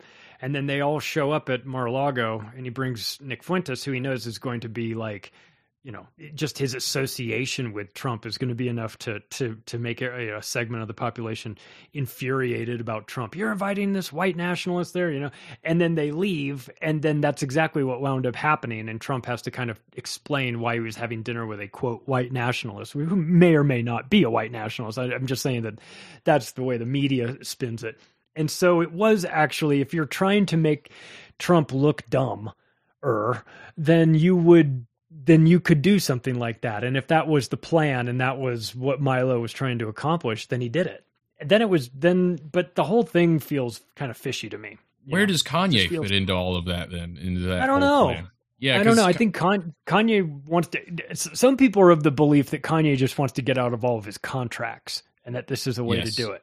And that seems like it's working. Because then he can just be self-made from then on. Just burn it all down, start from scratch. That was the first time I heard that concept explained really well was on MoFax with Adam Curry. Their latest, and this was before the Alex Jones thing. But yeah, that was the general thesis. Is what better way to sever all ties and get out of your contracts. And that could be the main purpose. It could be an ancillary benefit of this, but the whole thing feels like performance art to me. It feels like a gigantic Andy Kaufman spoof, where he's just in character, can't break character, and is going to show the world what happens when you go up against these people, and he's going to play this martyr role. I don't know. And then I started to dig into that a little bit. I think, well, am I crazy, or is this just, and then there was a guy connected to Kanye who was making a close friend who was making some Twitter comments about this whole thing and made a comment about Andy Kaufman. I was like, oh shit. Okay. Hang on a second. Maybe they are really, maybe this is like a huge performance. I mean, it wouldn't surprise me. Ultimately at the end, none of it would surprise me because I'm so just in disbelief that anything is real anymore. Do you think he'll be president? It's hard to, it's hard for me to see him winning after the whole Alex Jones appearance. Yeah, I don't think he would be president. It would definitely be like President Mountain Dew Camacho, though, if he were. It would be awesome. I mean, I thought it was pretty gangster. I voted for him in 2020. I'd vote for him even more so now. And yeah, I mean, look, it's perfect. Like, I have no respect for the current political establishment, for the voting system, for any of that stuff. So anybody that comes in and makes a mockery of all of it, I don't know. I like that. Anybody that makes it look ridiculous on its face, good. Kanye would be Trump times 10 on that front. God, could you imagine? Yeah, I do think it was pretty gangster at that meeting with Fuentes and Milo and all them that Kanye offered Trump. He's like, Trump, if you want, you can be my VP. That's such a Kanye thing. You know. And according to Two alphas Fuentes, in there. Trump got mad and started yelling at Kanye, saying he was never going to win, and they got in a big like screaming match. I was like, wow. Well, not with that shitty attitude, Donald. I'm not going to. I mean, come on, join me as my vice president. Yeah, that's great. It is, that would if be nothing great. else, it's just fucking WWE entertainment, but it's still entertaining. Trump Kanye 2024. No, it'd be Kanye Trump 2024. Well, they'd have to. I mean, let's be honest here. Kanye would have to be the vice president, and Yeah, Trump should want that. Trump should want that because speaking of Howard Stern, I remember hearing one time where Jesse Ventura was on with Howard, and Jesse was saying he was going to run for president. Let me tell you, I was a great governor in Minnesota. Yeah, and I'm going to have you as my vice president, Howard. I'm gonna have you. Howard's like, why would you want me as your vice president? He goes, that way I'm assured that nobody will assassinate me. What a great underhanded and like compliment. I know. So that's why Kanye would be Trump's vice president, because he is assured that nobody would assassinate him then. Well, that's the idea with Kamala and Biden, right? Yeah, exactly. You look at Joe Biden, you go, that guy is incapable of being president. We're like, well, would you like to see his backup? See who's coming off the bench? Who's the 6th Man of the Year award winner? Is Kamala Harris. And then you go, yeah, well, we better not go to the bench too early then. I mean, let's think about that, because Pence, nobody wanted Pence to replace Trump, even the people that hate Trump. Nobody wanted Joe Biden really to replace Obama, and nobody definitely wanted Cheney to replace Bush. So maybe that's just always been the plan. They're just getting more brazen with it. Have just the most unlikable vice president ever, just to assure that you don't get removed from power. I think I see a vice presidentship in Fetterman's future. Oh, man. Well, fuck that. Make him president. Yeah, you might as well. Talk about President Mountain Dew Camacho. Holy shit. Oh, be him man. firing machine guns at the State of the Union. Fucking awesome. Brain damage. I love it. Why you keep trying to read that word? You a fag? I'm kind of a wordsmith. I like words. I'm kind of a words word guy. What you doing over there? Shit, man. What else is going on? We got a little bit of time left. There's okay. Here's something that you probably know a lot more about than I do, and forgive me if I'm wrong about this. The FTX Ukraine connection. Yeah. Can you explain this to me at all? Because I'm still confused about it. So this FTX situation is like a gigantic iceberg with all sorts of stuff under the surface, and I think this Bankman-Fried family is sketchy as hell, and what they were doing in Ukraine was that, so people wanted to donate money because they stand with Ukraine and they have been brainwashed by their television and they don't like war, and I get that and everything. But so they wanted to donate money. How can I help? How can I support? Now, normally you can just go to the Red Cross and donate money after there's been like some massive event. This time around, they said, well, that's fine. You can donate traditional ways. But if you wanted to donate money via crypto, we're going to set up an option for you to do that. Just basically a wallet, set up that people can donate, and then that money will go to the people in Ukraine. And so they basically picked one company to handle that, and that was FTX. So I think this was just part of it. This was certainly not the major fraud that was going on over at FTX. There was rampant fraud on everything else. This was just one of their many projects that they were involved in. And there were over 120 companies underneath FTX that they started and ran. So this was just, there's sort of a network underneath them. This was one component of it. And so what was happening was that people would donate money to the Ukraine fight, but that money kind of got lost. It kind of goes in and who knows where it goes. And maybe it goes to Ukraine, maybe it goes to their central bank, and then that money is used to buy weapons or food or energy or whatever.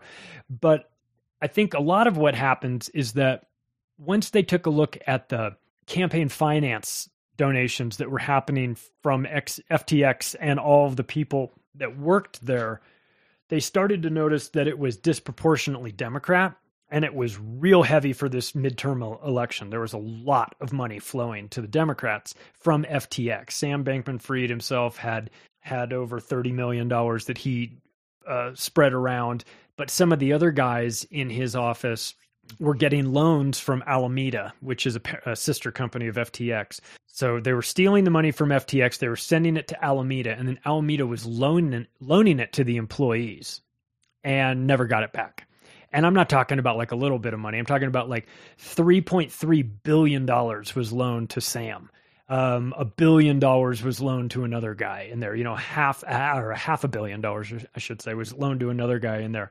And this is money that just vanished. But a lot of that, they as an example, they loaned $50 million to one of the head guys at FTX. And then that guy took that $50 million that he borrowed from the company, stolen money, and gave half of it to a Republican. Just gave it to a Republican, not even a Democrat, gave it to a Republican, because that guy was going to be involved in that group was going to be involved in sort of overseeing crypto regulations. So some of it was just like straight up money laundering. Some of it was theft. Some of it was campaign finance bribes that were being paid. Like basically like, I'll finance your campaign, and then you make sure to go easy on crypto when you regulate it, or even better, regulate the fuck out of it and let us be in charge of telling you how those regulations should look so that we can write the regulation on it, so it will benefit us and it will lock out everybody else. So that's really ultimately what they wanted. And then sort of a side byproduct of all of this donations is, in the event that we ever get busted for the stealing that we're doing, you're now connected to us, so now it looks bad on you. And you probably need to help us. So do you think FTX was intentionally tanked because they thought they were going to get caught, or what? How did it end up? No, I don't think they were intentionally tanked. I think if it had been up to them, they would have kept this scam going for years and years and used this money to, Sam was on the record saying he wanted to spend $1 billion on the elections in 2024. And that said that they only spent like 40 million on it this year. And they wanted to spend 1,000 million. Pump those numbers up. Those are rookie numbers in this racket. Yeah. And listen, when you're stealing money from your customers and creating FTT tokens out of thin air and assigning value to them and using them to say, this is the collateral I have, which is like basically like you've just invented a fake currency that's backed by nothing. And you claim that it has this value because you're manipulating it artificially, then it's free money. As far as they're concerned, they just keep pumping it in. So I think they wanted to keep it going. I don't think they meant for it to come crashing down. I think a couple of things happened. First of all, the market turned, obviously. Crypto's been in a bit of obviously a 70% drop in the last year. So that will screw up the grift. Any sort of Ponzi scheme that you have going depends on new funds coming in always. And once funds dried up, or the faith in the idea of it itself too. For sure. Yeah. It's very much necessary. Once you lose that confidence and you lose new money coming in to replace old money, then the whole thing just breaks down. So if the market itself hadn't taken a dump, if CZ from Binance hadn't have pulled all their coins from, or sold all their coins from FTT, the FTT is like the FTX specific utility token that they had, and all these other platforms kind of sit on each other's. They have each other's current currencies. They hold each other's tokens. So Binance is sitting on a bunch of FTT tokens, and they go, I don't really like these anymore because we're hearing rumors that FTX, the parent company, is insolvent. So we're going to sell all of ours. And they sell all of theirs, and then they make an announcement to the market. Yeah, we read that report in Daily Coin about how FTX seems like it's maybe insolvent, so we went ahead and sold all of our coins. And you hear the biggest name in crypto say that, and then everyone goes, shit, maybe he knows something I don't know. Maybe we should sell ours. And so then it starts the bank run, and everything comes crashing down. And when it comes crashing down, then you get to see what these people really had. And it turns out they had jack shit. They were like playing poker with a 2 and a 7. They had nothing. And they were bluffing that they had something. Well, they did have something. They had $10 billion of customers' deposits that they were squandering away on these highly leveraged, basically like crypto casino bets that they were making through Alameda. And that was obviously not a good thing. So all of this stuff gets papered over if the market is fine. if things Nobody's are going, going if to the jail value, for this, though, right? Nobody's going to go to jail for. Well, Sam's not going to jail for this because of who his connections are, his parents' connections. And this is just to maybe how would I know? I'm just guessing. Maybe you would know. I'll ask you. What is Sam's family genealogical background? Wouldn't be Jewish. They're all Jewish. Oh. Jews rock! I love Jews! My goal is by the end of the show to get the Macroaggressions whiskey sponsored and all that to drop you. Awesome. Yeah, it's probably going to happen. No, I'm kidding. So his family, but his dad is a professor at Stanford who's working on IRS regulations and crypto regulations. His mom is a bundler for the Democratic Party. They're heavily involved in, as you said, as Jewish charities and things of that such. They're tied in. They're in that group, and so when you're in that group, Caroline Ellison, his right-hand woman, the meth goblin who was running Alameda, her dad was Gary Gensler's boss at MIT when her dad was a professor at MIT. Her dad ran like this department of MIT, and Gary Gensler was a professor at MIT who answered to Caroline Ellison's father. Caroline Ellison is running a $10 billion crypto scam with Alameda, and Gary Gensler is the one who's in charge of regulating it. You know what I mean? So it's Jesus Christ. There's all of this overlap where these guys know each other. And so you have to ask the question of whether this was set up from its inception to be a money laundering operation to funnel cash to whoever they want it to go to via crypto. It's like the new laundromat.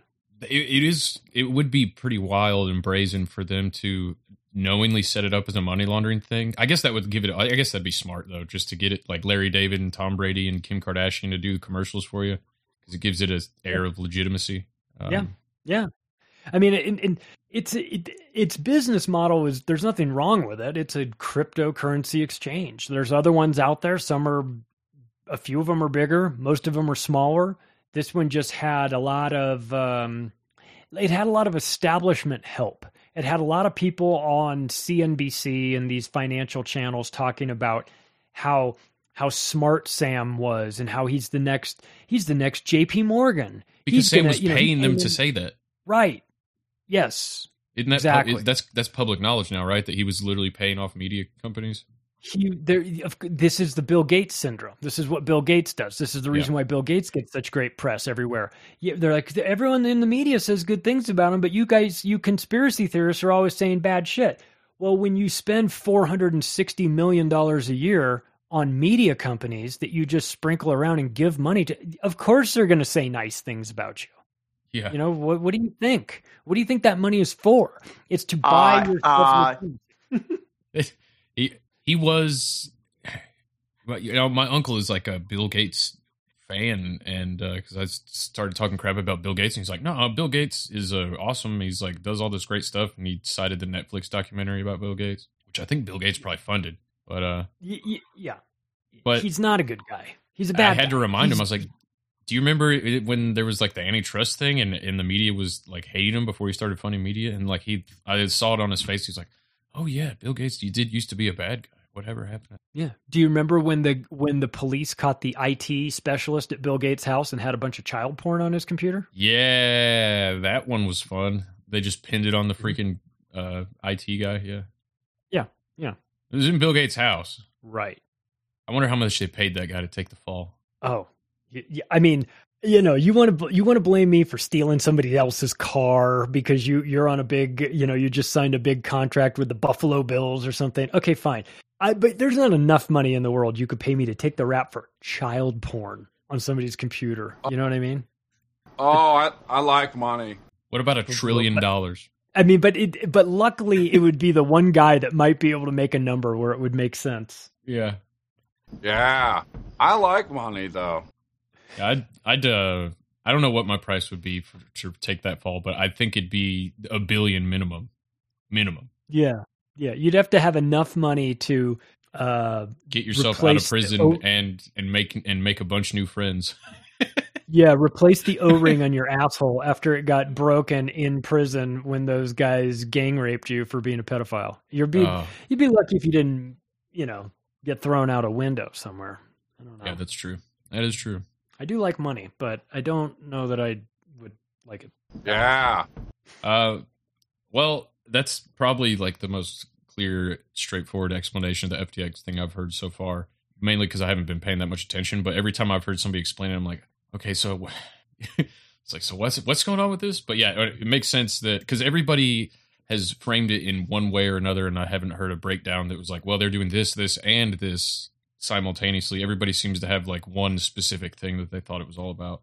It makes sense. It was So the best way to understand it is that FTX, the main company, that's where everyone that's the crypto exchange where you can put money on in your account there and you can buy and sell and trade cryptocurrencies. There's nothing nefarious about that. Everything that's just a normal marketplace.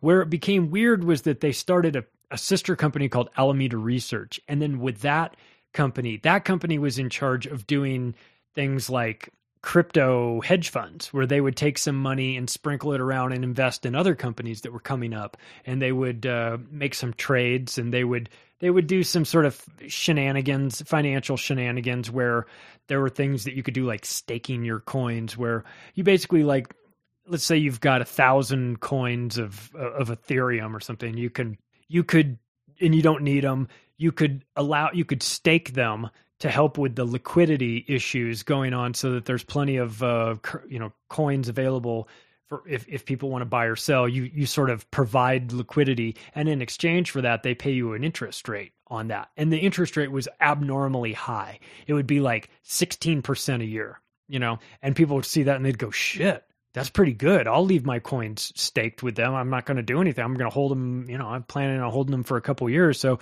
what do I care? It's like an IRA or not an IRA, like a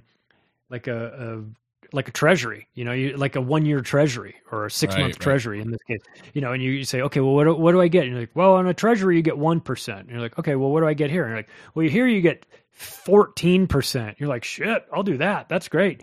So people were leaving their coins there thinking that they were, going to earn all this interest. And Sam and those guys were just stealing it. So they took a bunch of money. They took $10 billion from FTX and sent it to Alameda. And then Alameda gambled it all away. Well, they didn't gamble it all away. They that's where they loaned a bunch to Sam and the guys. But whatever money was left over, they basically lost it all in the casino. And Sam's going, well, I don't really know what's going on at Alameda. Bullshit. Of course you know what's going on at Alameda. Even if you didn't know what's going on there, you're supposed to know, so you're still guilty of that. But that's a lie. You absolutely knew what was going on over there because you had your programmer create a program so that nobody in the account, so that there was no accounting that could see that Alameda had God mode going on all the trades. So they could see what was coming and going in the way of trades. So Alameda was also front running trades. So if there's a big trade for somebody who wants to buy a bunch of Bitcoin, let's say, and they know that trade is going to be big enough to spike the price of Bitcoin by, 1%, as an example, they would front run the trade and buy Bitcoin before that trade went in and then take advantage of that 1% and then dump out. And that's like high frequency trading. And that shit happens in the finance world all the time. And it's deeply illegal. And so they were doing that. So it's basically all of the financial shenanigans you can do on Wall Street, they were doing. And then they had a bunch of new ones that were, specific to the crypto world that they were getting involved in, like yield farming, which is what I was talking about, where they're staking coins and doing all that. And then on top of that, there's just good old fashioned theft. So it's everything. That's why FTX is everything. And then you add in the fact that they were giving money to the Democratic Party, and that's horrible. But there's one other aspect of this that nobody seems to be talking about, and it's really getting my attention on it, and that is Sam's brother, Gabe Bankman-Fried. And Gabe had, the way the money went was it went from FTX to Alameda. Alameda then loaned $3.3 billion to Sam. Sam then financed his political action campaign, his PAC, and he put money in that, and then he used money from that to finance his brother's PAC. Now what his brother was doing was financing gene editing, and things like that. All the same shit that Epstein was involved in. And so now you start talking about genomes and gene editing and all of that, now you start to get into the eugenics conversation in depopulation. So that's why I say it's an iceberg, because the everyone's focused on Sam, and they should be, I think, probably right now. But don't forget about his brother. Don't overlook his brother, because his brother's up to no good. I'm convinced. So you think they're not even going to have a fall guy for the whole FTX crash, though? Well, the fall guy will be Caroline Ellison from Alameda. Oh, right, meth goblin. That's right. Yeah. Well, she's going to. I mean, really, in a fair world, all of these people would be put in prison for 30 years for what they've done. But I don't know if that. It just kind of depends. Who's talking first? Who's cutting a better deal? Who's flipping on whom? What do they know? Some of this stuff, it's like, if you're Caroline Ellison, you're like, I'm going to give up the goods on Sam. I'll tell you how it all works. It's like, well, she's the one that had the nudes leak of her, right? Oh God, could you imagine? I don't want to see that. You're talking about that nerdy looking girl with glasses? Yeah. Yeah, I was scrolling through Twitter one day and I saw nudes. I think they were blurred out. The nipples were blurred out, but I was like, wow, okay. So yeah, it sounds like they're all turning on each other for those nudes to come out, unless somebody just got mad and hacked her iCloud or something. Yeah, maybe. Well, they're talking about how they're all hopped up on Adderall, and how that's her. Yeah, that's definitely her. Yep. Yeah, and how real life and talking to people like real people, it doesn't make any sense anymore, because these people, like, they don't matter, and why would you want to talk to them? And they're so uninteresting, and this whole world is uninteresting without Adderall. And you're reading there, you go, these are definitely not the people that should be in charge of $10 billion. I mean, I agree that the world's a lot less interesting without Adderall. 'Cause how else are you going to see the shadow people? Well, that's true, if you're looking for it. Before we wrap, I'm going to do a quick game show with you, if you're ready. Okay, let's do it. All right. Name. All right. See if you can name 10 things that you would do. 10 crimes that you would take the fall for $1 million. Go. Public nudity, public intoxication, assault at a Arby's, possession with intent to distribute,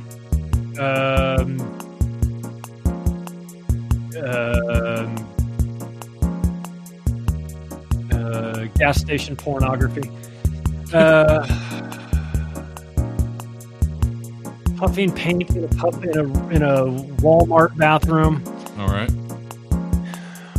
that's pretty good. I mean, I would. That was six. That was 6 things you got. You that's if this was graded on an A to F scale, that'd be a solid D. I think. What's 60%? Okay. Yeah, that's not the greatest. That's pretty good though. Well, you were very. I mean, it was pretty good because you were very specific with each crime.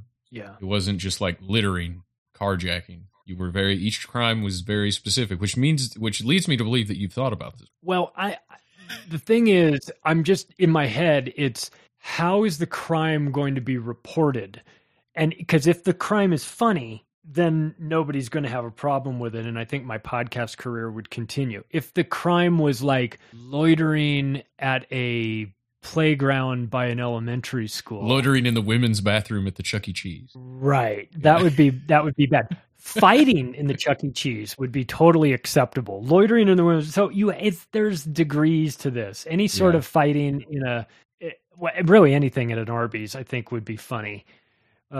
Because the whole OBDM crowd would get it. They would understand. They'd be like, "Oh, I like what you've done here. Clearly, you were off your medication and you chose to get completely naked in an Arby's, which is great."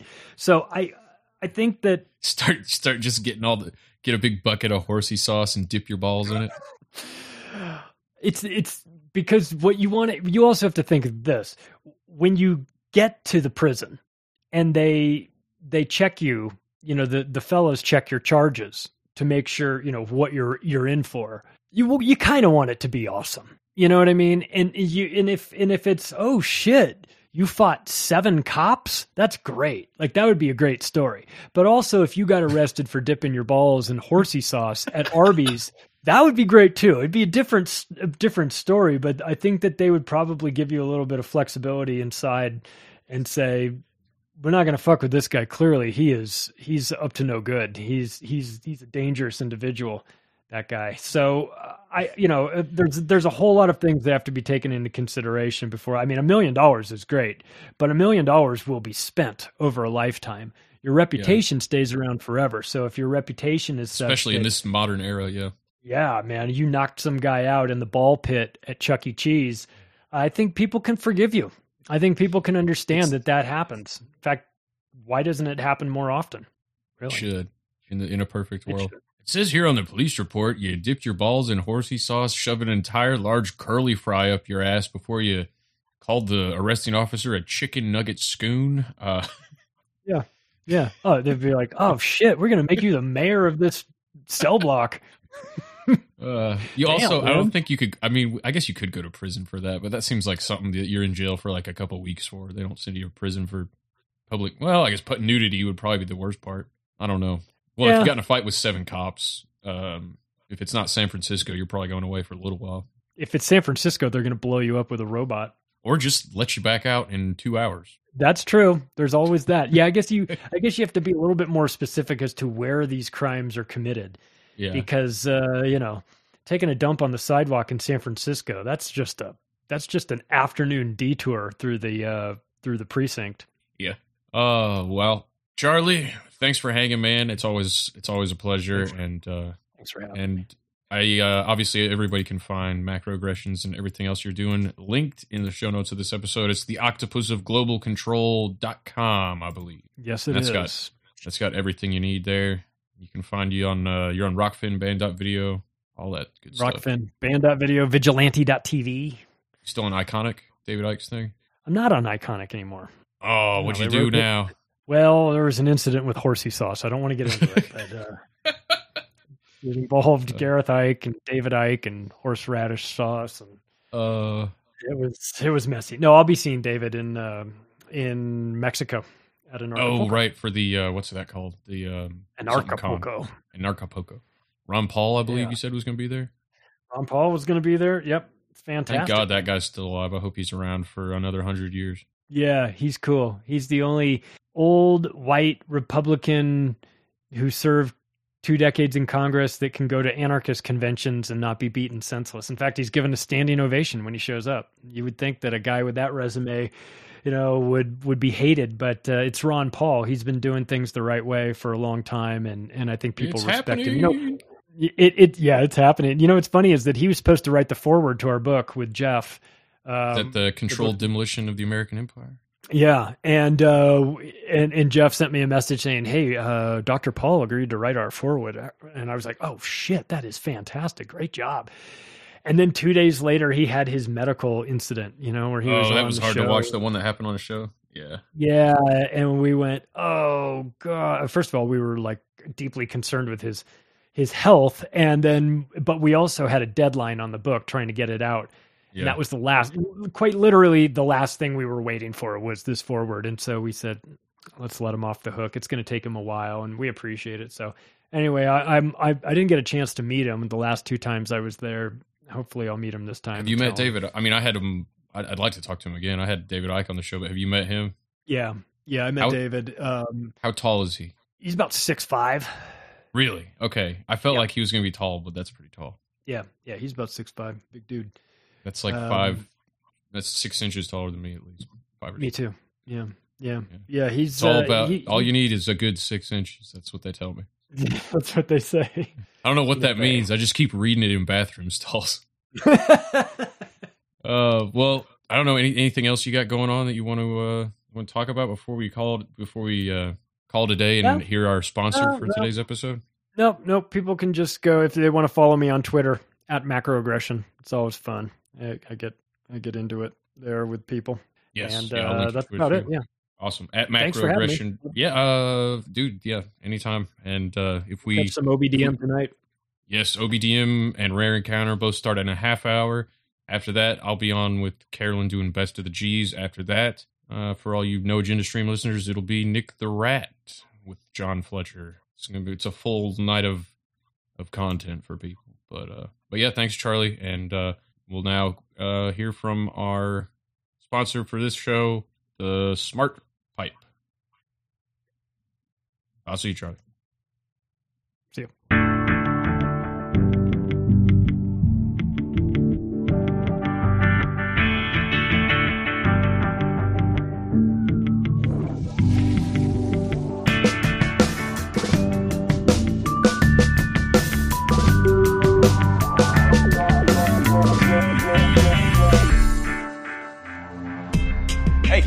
Sasha Kimmis Powers, author, TV personality, and social media influencer. You guys heard of Disrupt, right?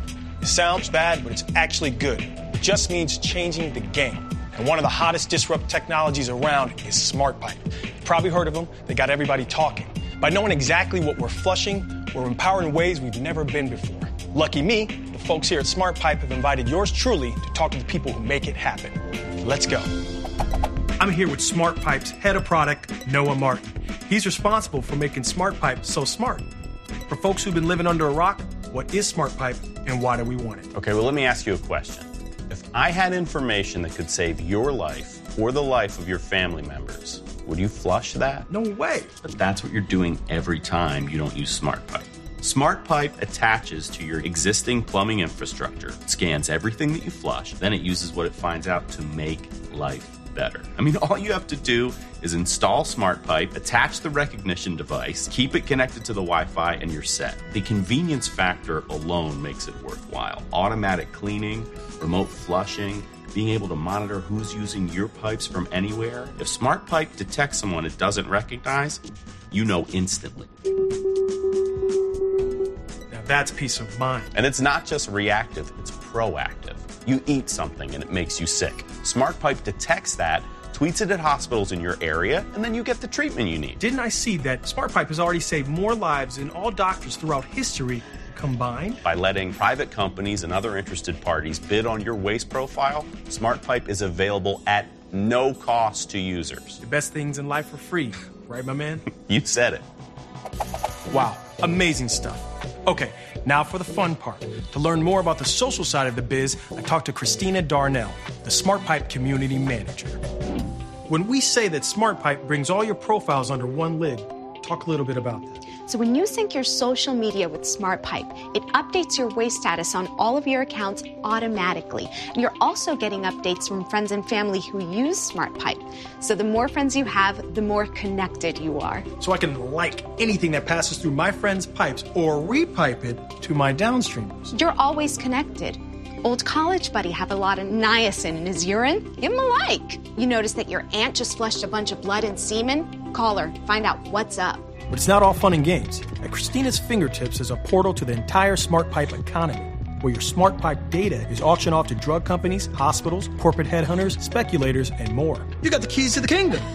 It's so cool. When you use SmartPipe, you become a piece of valuable, sellable information. That makes me feel like a superhero. Infoman! And that's not just a win for companies. The fact that my metadata is out there is great for me as a user. Like with targeted ads, I get tons of coupons from cool restaurants. We make it fun and easy to stay connected to your favorite brands. Like right now, anytime that SmartPipe detects food particles from Red Robin in your waste, you earn points that can be redeemed for a free digital poster from The Hunger Games Mockingjay Part 1. Awesome. That will go great in my digital poster wallet. Whoa! You're Scout Condor. Yeah, hi. Boom, and I'm starstruck. This is Scout Condor. SmartPipe's social component has spawned a whole generation of celebrity pipers. And right now, Scout is the world's most popular SmartPipe star. With over 100,000 downstreamers, it's tough not to get a little flustered. What are you doing here? Just using the pipes. I started getting popular because of how few nitrates are in my stool. People wanted to know how I did it. The rest flowed from there. It's tough to keep track of all your endorsements. I know, I can't believe it. Proactive, Diet Dr. Pepper, Malox, and that's just this year. Being famous isn't easy. There's always haters, but I get a ton of support from my pipers. That's what keeps me going. Give it up, Scout.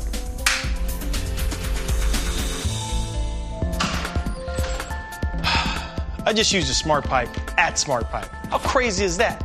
Let's see how I did. Very cool. All right, time to meet the person who made this dream a reality. Your Smart Pipe CEO, Kirk Peckley. Start a revolution, dude. How did you do it? I've always been a revolutionary. We just had to wait for the tech to catch up. My father taught me the value of hard work and big ideas, but he was in the union, and so he grew lazy and was unable to innovate. He died. That's why you go so hard at innovation. It's personal for you. So when people like Congressman Tad Mitchell stand in the way of your efforts to change the game... Yeah, you're not wrong. I mean, what does this look like to you? I don't know. From the Space Telescope? You're not sure. One thing that's clear, though, that's not child pornography. How can that be child pornography? I can't even tell what it is. Exactly. When you log into SmartPipe, a patented recog device does read your anus to confirm your identity. Its CCDs convert light into text-based codes, which represent your unique fingerprint of anal terrain. Like in the movies. But does that mean it takes an image of your anus? It's more like a lock and key mechanism that employs your topographical anal handshake. It's important for us to be able to tie you, the user, to your SmartPipe activity. If a child sits down on a SmartPipe toilet, we need the freedom to harvest the information required to make SmartPipe work. That means, yes, a scan is performed on that child's anus.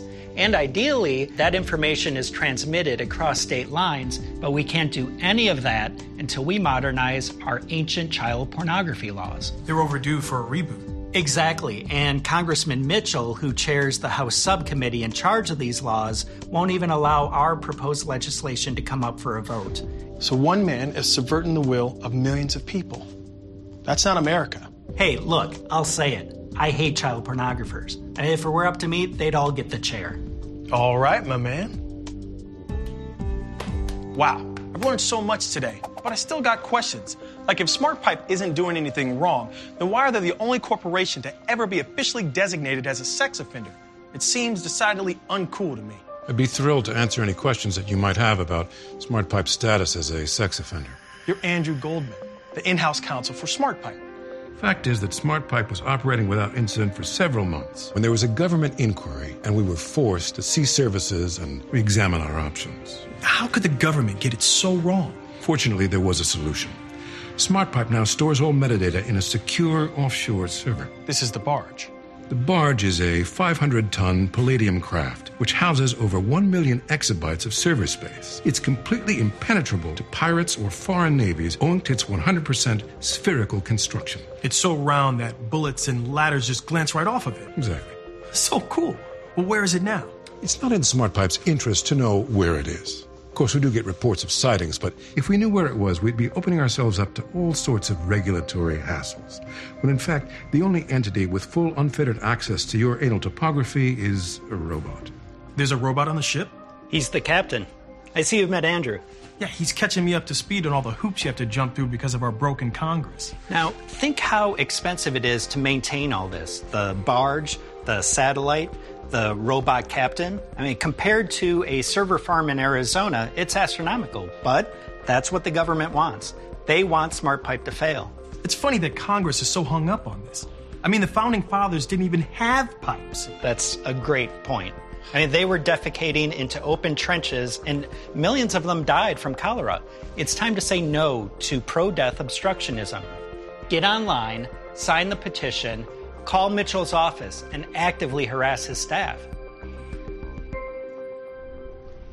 To demonstrate that the images we are sending across state lines do not, in fact, constitute child pornography, I've brought in David Tinsky.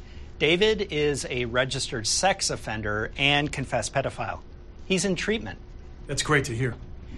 We're going to be showing David an image of my own child's SmartPipe anal topographical signature and using state-of-the-art facial heat mapping track his arousal.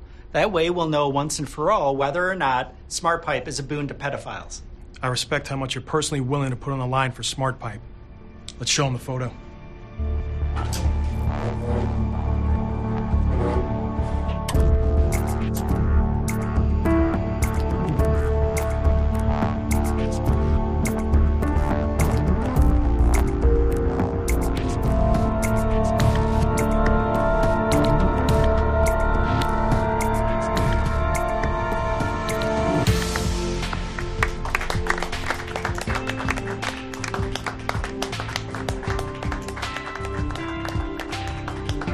job. Your anus is the key to your future. Don't let the government take that key away from you.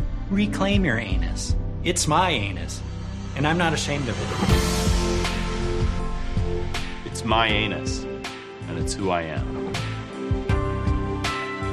It's my anus, and it's what makes me, me.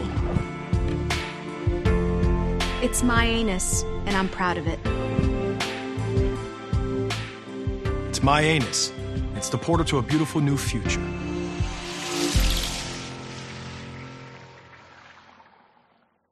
Abs in a six-pack! ABSNA, 6, the number, PACK.com.